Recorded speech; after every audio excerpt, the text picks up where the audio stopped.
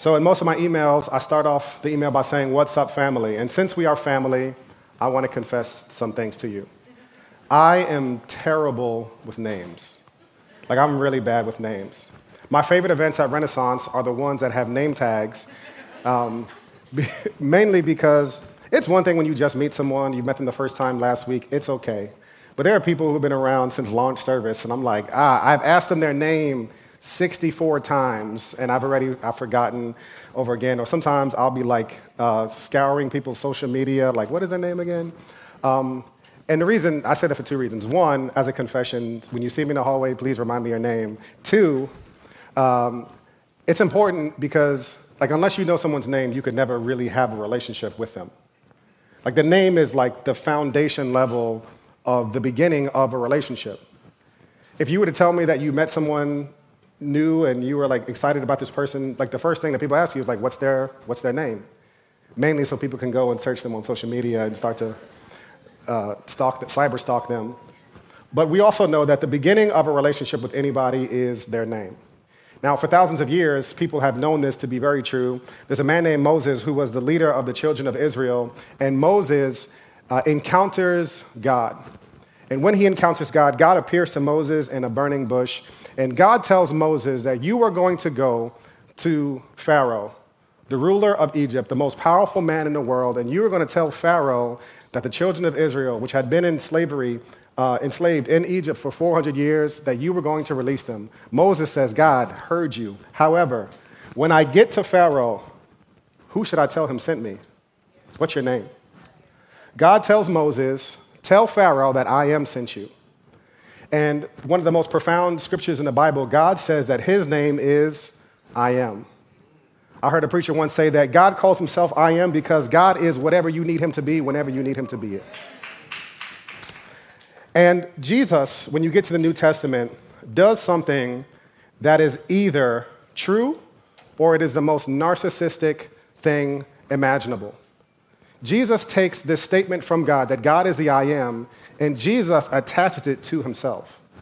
7 times in the book of John, Jesus records this statement where he says these words, ego eimi, which means I am. And Jesus tells us who he is, and he, in so many different ways, 7 times, he gives us a description of what he is. And there's 7 different I am statements in the book of John that we're going to go through for the next 7 weeks. And these are really profound statements. And this is really important because of this. If we were to pass a microphone around the room today and ask you who Jesus is, we would all probably have a different version of who we think Jesus is. For the next 7 weeks, we are suspending our judgment of who we think Jesus is, of who our fears tell us Jesus is, of what culture or our friends tell us Jesus is, and we are allowing Jesus to reintroduce himself to us personally.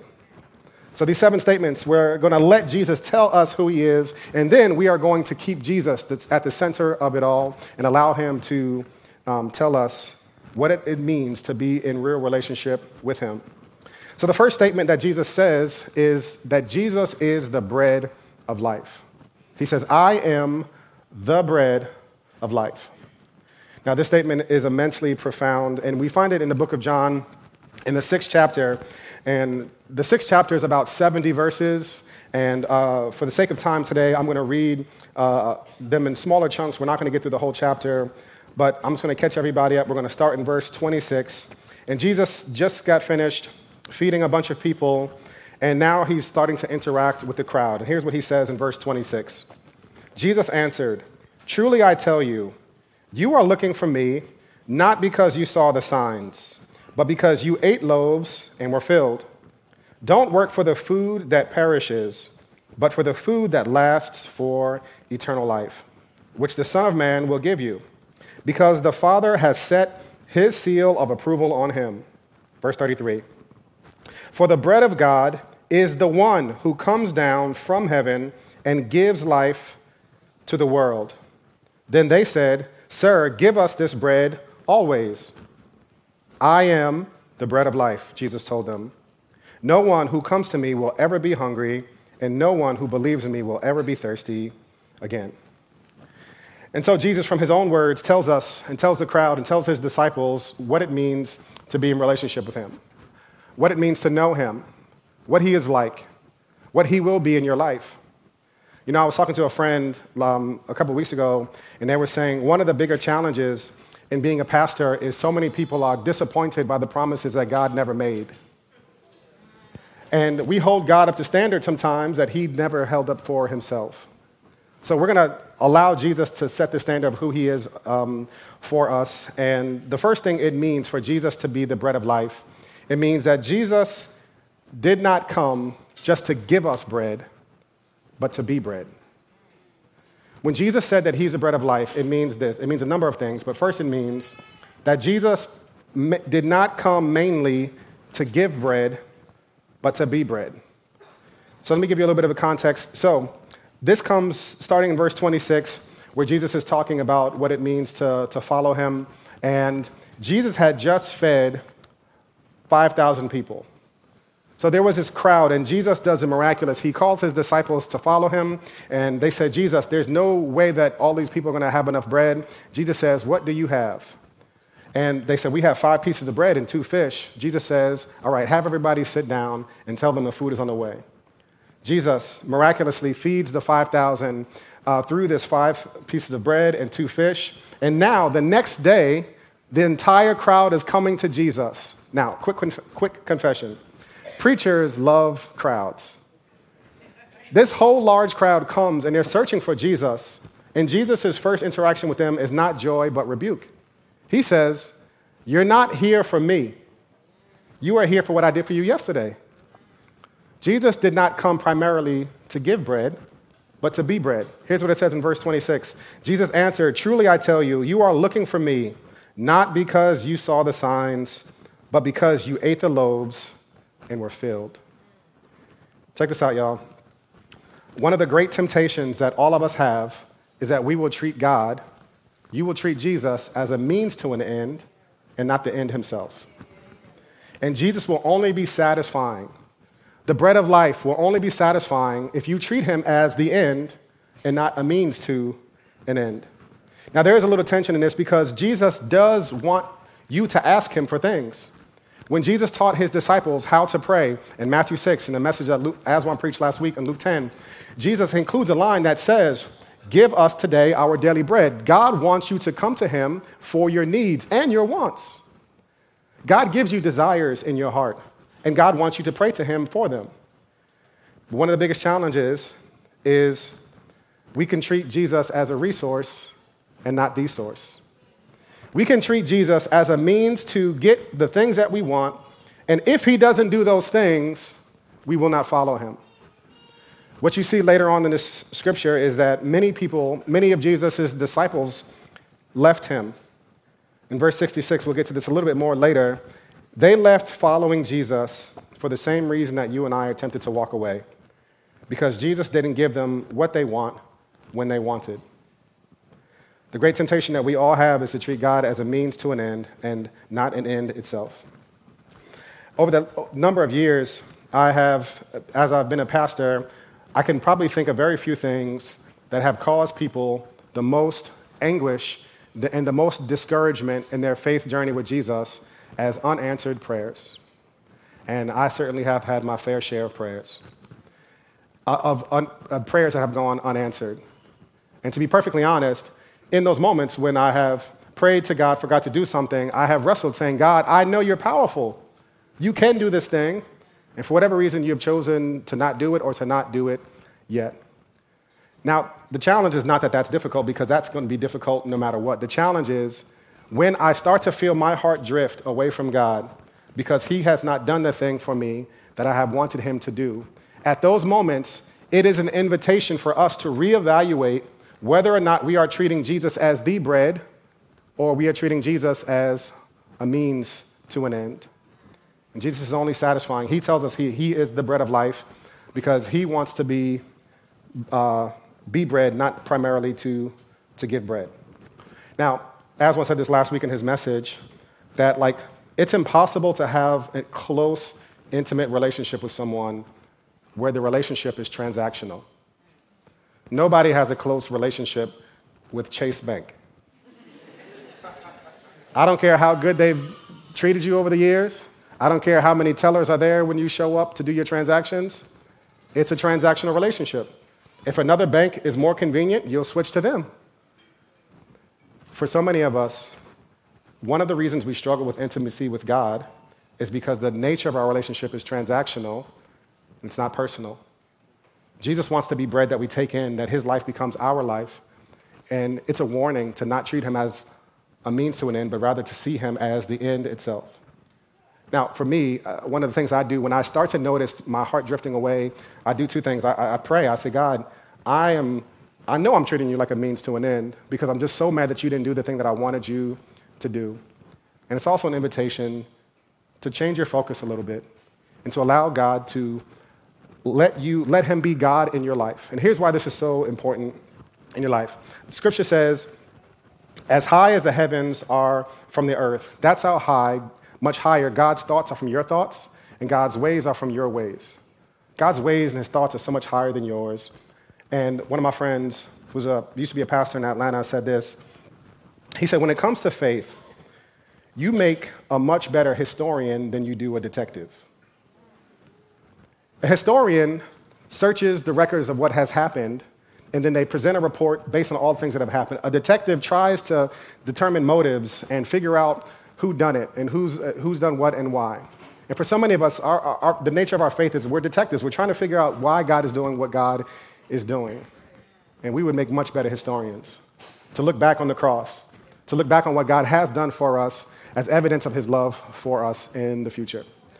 So number one, Jesus did not come into the world to be bread, to give bread, but to be bread. Number two, what it means for Jesus to be the bread of life is that Jesus is different from other breads. Jesus is different from other breads. He says, I am the bread of life. And in a world full of other breads that you can choose, Jesus says, I am different. In verse 27, Jesus says this, don't work for the food that perishes, but for the food that lasts for eternal life, which the Son of Man will give you because God the Father has set his seal of approval on him. So Jesus contrasts a number of different breads here in verse 27. He said that there is food that perishes, food that goes stale. Back in the Old Testament, where God provided manna for the children of Israel, they were only allowed to take manna for one day because after that, it would go bad. They were not able to store it up. What Jesus is basically saying is there are things in your life that might look promising. They might look like they'll fill you up. But eventually, they will go bad, and you're going to need to keep on going to that source over and over and over again. But he is the source that is eternal. He is a source that is infinite. You know, over about 50 years ago, there was one of the worst famines that this world has really truly known in modern history. And estimated, I think, over 1 million people died in China in one of these famines in the 1940s. And one of the things that people did in this famine, which was something that at the time made so much sense, but later historians realized was one of the causes of so much death, was people were hungry, and they realized that they could make this dough out of clay.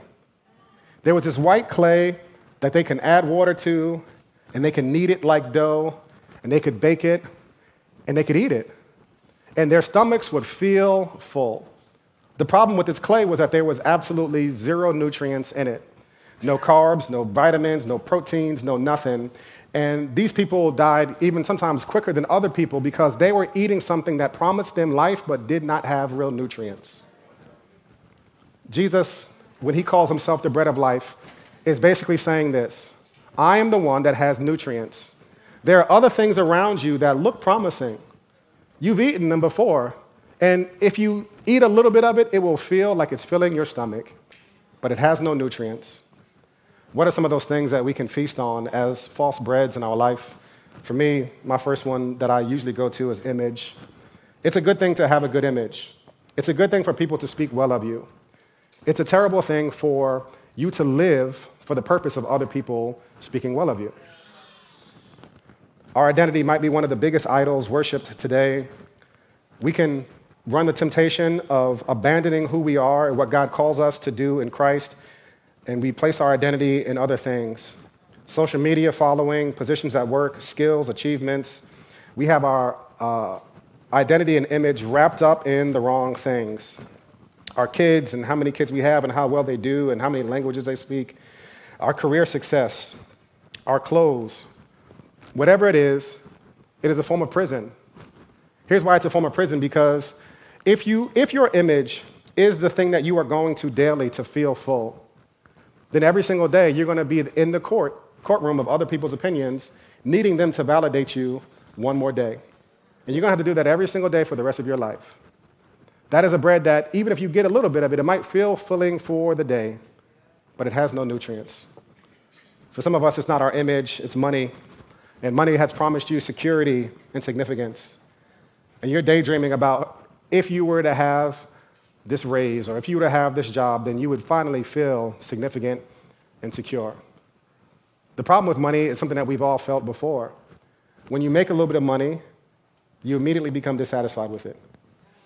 And the only thing that your appetite knows is more.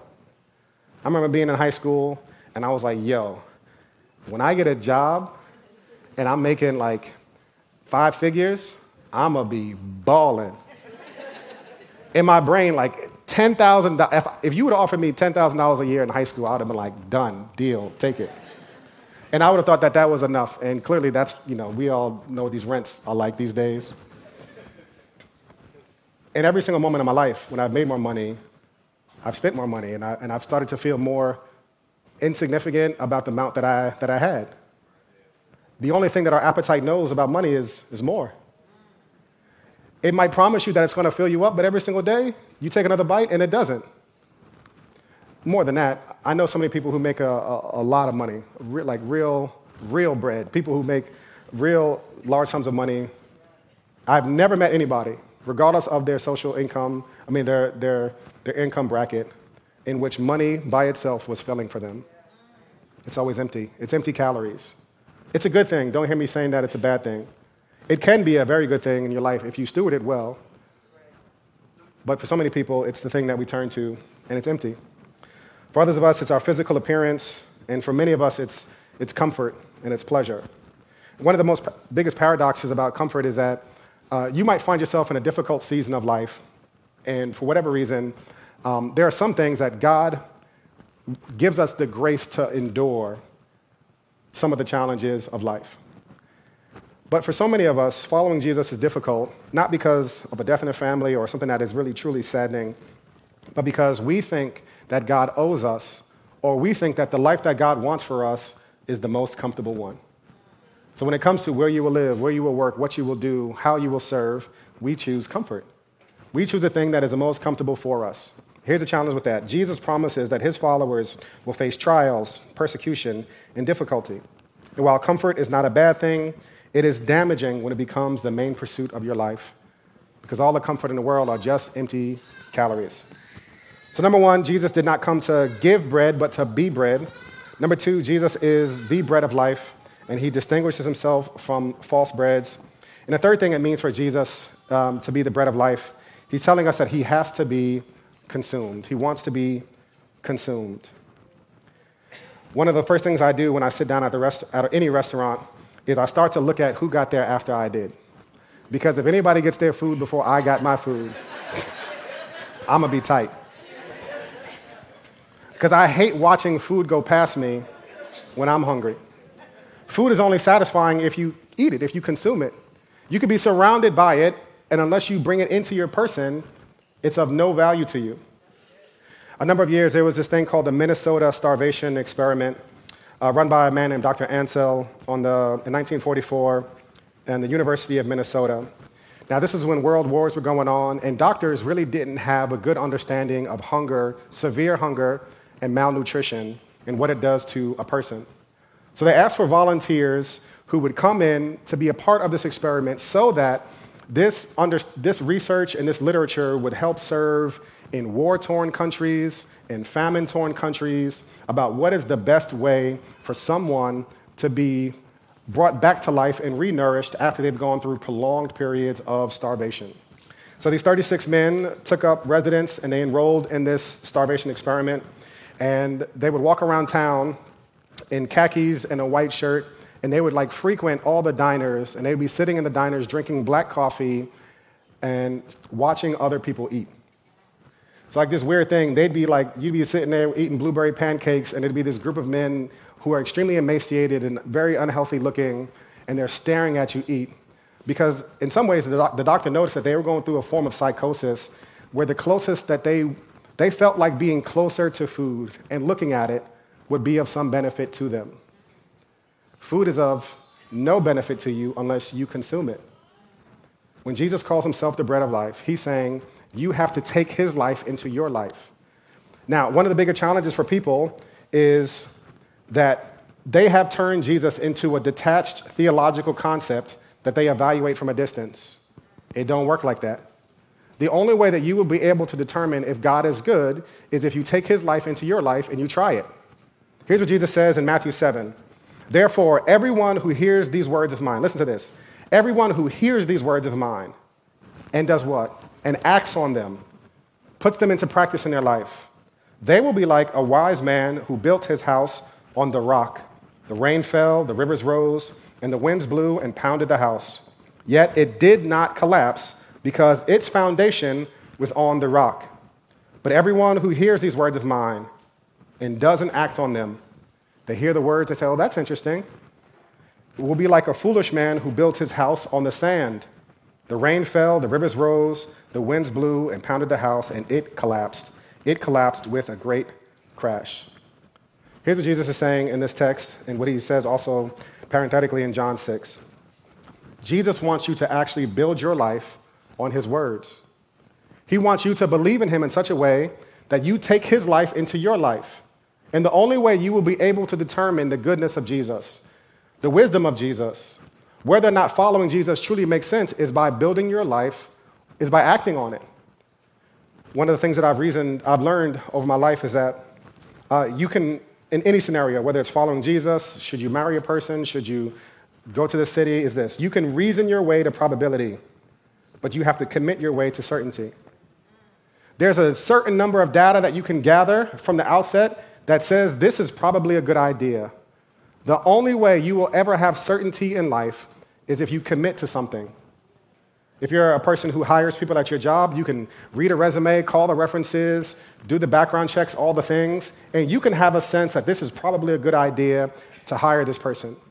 But until you hire them and put them in that role and watch them thrive or not thrive, that is when you will have the certainty of whether or not that was a good decision. When Jesus calls himself bread, he's saying he wants to be consumed. He wants you to take his words and he wants you to put them into practice in your life. Now, here's the thing. If you follow Jesus for more than 12 minutes, you will encounter periods of your life where you have a will that goes this way and Jesus has a will that goes in the other direction. One of the things I've seen in my life, I mentioned this a couple of weeks ago, is every time I have to forgive someone, my will says they're going to learn today. Jesus says, forgive them like you have been forgiven. And forgiveness is painful. Forgiveness is difficult. Now, Jesus says, I'm the bread of life. I want to be consumed. Jordan, I want you to take my words in. I want you to turn away from your will, and I want you to do mine. And the only way Jesus will be satisfying, nourishing, life-giving in our life is if we actually just follow him. Not just go into endless debates and say, well, I just don't know, about this thing, this concept of forgiveness or whatever that means. And we will put ourselves in endless debates about what that or whatever it is to the point to where we will never actually find Jesus useful in our life. And many times we don't find him useful because we're not actually consuming him. We're not taking his life into our life. So back to John 6. This is the part of the sermon that really messed people up. Jesus says to them, truly I tell you, unless you eat the flesh of the Son of Man and drink his blood, you do not have life in yourselves. The one who eats my flesh and drinks my blood has eternal life, and I will raise him up on the last day, because my flesh is true food and my blood is true drink. The one who eats my flesh and drinks my blood remains in me and I in him. Just as the living Father sent me and I live because of the Father, so the one who feeds on me will live because of me. This is the bread that came down from heaven. It's not like the manna your ancestors ate and they died. The one who eats this bread will live forever. He said these things while teaching in the synagogue at Capernaum. Therefore, when many of his disciples heard this, they said, this teaching is hard. Who can accept it? Skipping down to verse 66, it says, from that moment, one of the saddest verses in the Bible, many of his disciples turned back and no longer followed him. So Jesus said to the 12, "You don't want to go away too, do you?" Simon Peter answered, "Lord, to whom will we go? You have the words of eternal life. We have come to believe and to know that you are the Holy One of God." Now, what is Jesus talking about? He's given some cannibalistic vibes here in John 6, but he's not talking about physically eating his body. He is talking about believing in him in such a way that you internalize his life into your life, that you take him into your life. Now, what does food that you consume do to the body? It provides life. It sustains us. It nourishes us. It allows us to live another day. We take it in. We chew it.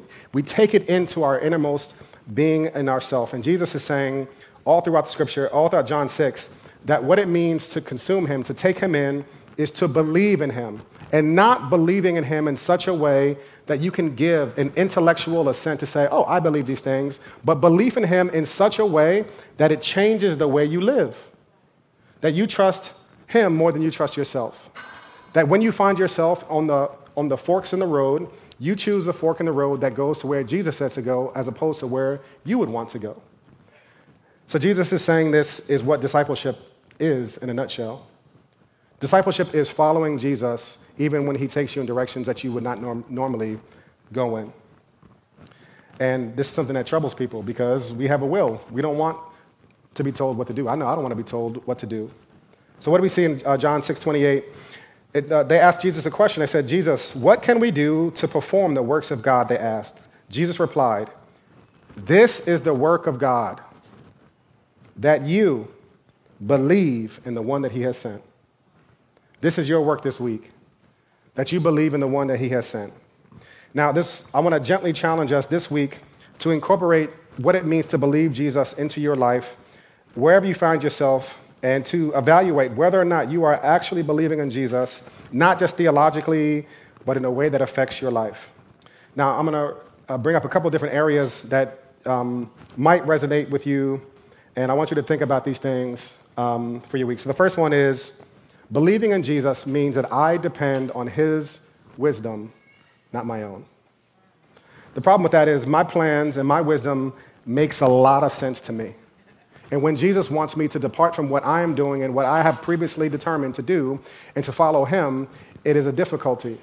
But believing in Jesus means depending in his wisdom and not your own. Now, there's so many people that I've talked to over the years that they have a version of Christianity that says, "I will follow Jesus so long as it makes sense to me." And that's not going to work. Here's what it says in Proverbs 3, 5, and 6. "Trust in the Lord with all your heart, and do not rely on your own understanding.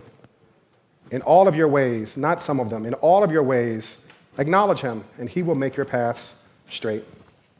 Every day we remember we need to make the choice to say this to ourselves and maybe even repeat the scripture over our lives, that I depend on God's wisdom, not my own, and to repeat this scripture from Proverbs 3, 5, and 6.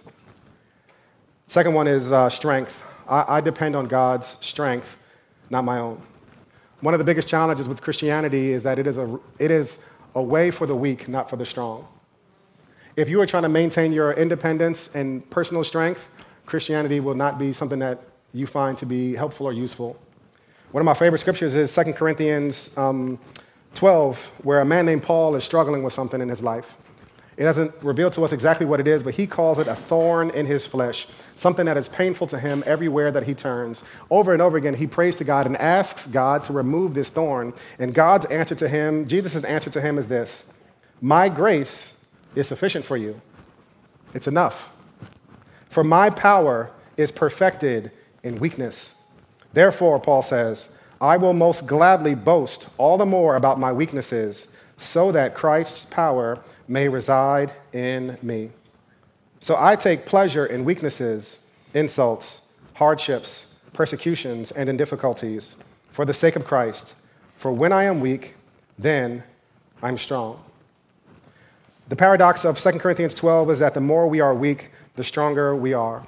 Because when we are aware of our weakness, we can actually let God be strength in our life. Now, I think practically the way this works is it means that you are not beating yourself up for not being strong, first and foremost.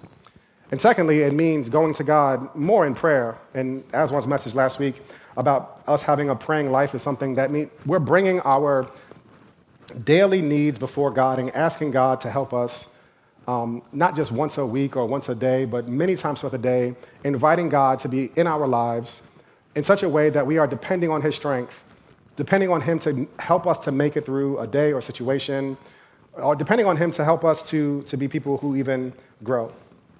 So if that's you, to be saying that to yourself this week, I depend on God's strength, not my own. This next one's going to make y'all mad. To really believe in Jesus means that you depend on his timing. Yeah, I knew that was going to get y'all messed up. For me, I might be different. In my life, I read the Bible. I see people who have gone through difficult periods of life.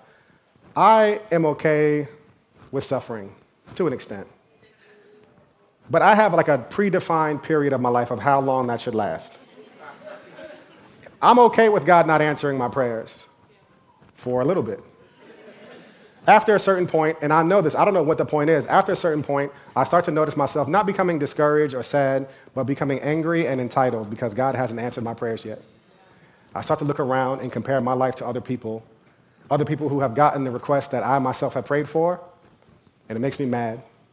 It makes me upset. Part of that is because I'm depending on Jordan's timing, not Jesus' timing. I think that my timing is better than his timing. And as a result, I am not willing to take his life into my life and depend on him and believe in him in such a way that it would allow me to wait patiently. Here's a scripture in Proverbs where it says this. It's a declaration that I want you to write this one down, and I want you to read it until you believe it. Psalm 31:14, it says this, "But I trust in you, Lord. I say, you are my God. My times are in your hands."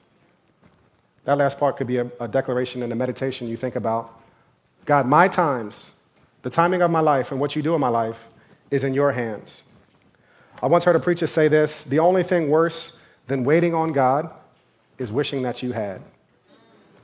If you've ever taken a situation into your own hands and made a mess out of it, you know that the only thing worse than waiting on God is wishing that you did wait on God. I don't want y'all to do that. 2023, I don't want us taking things into our own hands. I want us to believe in Jesus in such a way that says, Jesus, your ways are higher than my ways. Your thoughts are higher than my thoughts. As far as the heavens are from the earth, that's how much higher your ways and your thoughts are from mine.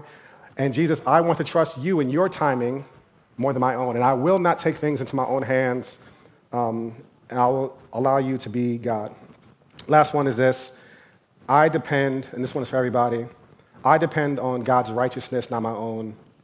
To believe in Jesus truly means that we are depending on his righteousness, not my own. Now, you'll know this, for some of y'all who are new to faith, this might not apply to you, but if you've been around Jesus for a little bit, one of the challenges is your prayer life could devolve into a never-ending list of, God, I'm sorry I didn't do this, I'm sorry I didn't do this, I'm sorry I didn't do that. And you kind of feel miserable about prayer because all you're doing is apologizing for the things you didn't do. Now, to a certain extent, the Holy Spirit gives us conviction. What does that mean? Conviction is an awareness of areas of our life that we need to come on up and do better in. But in some ways, we feel so bad and there's some self-loathing because we don't trust in Jesus' righteousness to be our own. The story of the Bible means this, that God has come down and Jesus has taken the punishment that we deserved, he put it on his back, and because of Jesus and what he has done on the cross, we get his righteousness and we could stand before God in peace.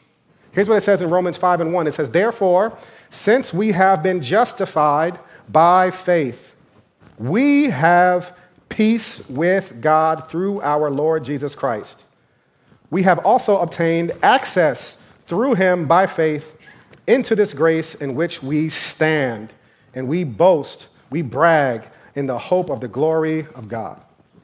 This is what it means to be justified by faith, that we have peace with God.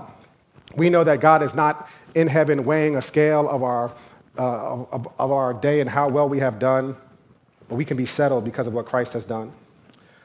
So I went to high school in New Rochelle, and when I went to high school, we had beef with Mount Vernon, and they were tougher than us, so it was usually like a one-way beef. But I remember Like, when you go to Mount Vernon, like, you just wouldn't go somewhere that people didn't know you. And when I was a freshman in college, my roommate, my best friend, was from Mount Vernon, and this is before, like, cell phones were even a thing. And I remember calling him, and he was like, yo, meet me on my block. And I was like, okay, cool, but I'm leaving. I'm leaving the house now, so you actually have to be outside to meet me. So I get to his block, and I got out the car. I'm kidding, I stayed in the car until he came. Now I get to his block, and I was like standing outside looking around like, yo, if they know me, like there might be some static because I don't know anybody here. I am not good at Mount Vernon. Somebody came over and was like, yo, who are you looking for? And I was like, here's my wallet, take it. Now I'll say, yo, I'm looking for Rashed. And they were like, oh, okay, cool. He's down the block, I'm gonna go get him. That night was one of the funnest nights of my life. I stood on a block that I had no business standing on till 2 o'clock in the morning, eating pizza, telling jokes, having a great time. And my standing, my peace was not because of me. It was because my man had the hood pass. If his name wasn't good, my name wouldn't have been good. Jesus has the hood pass.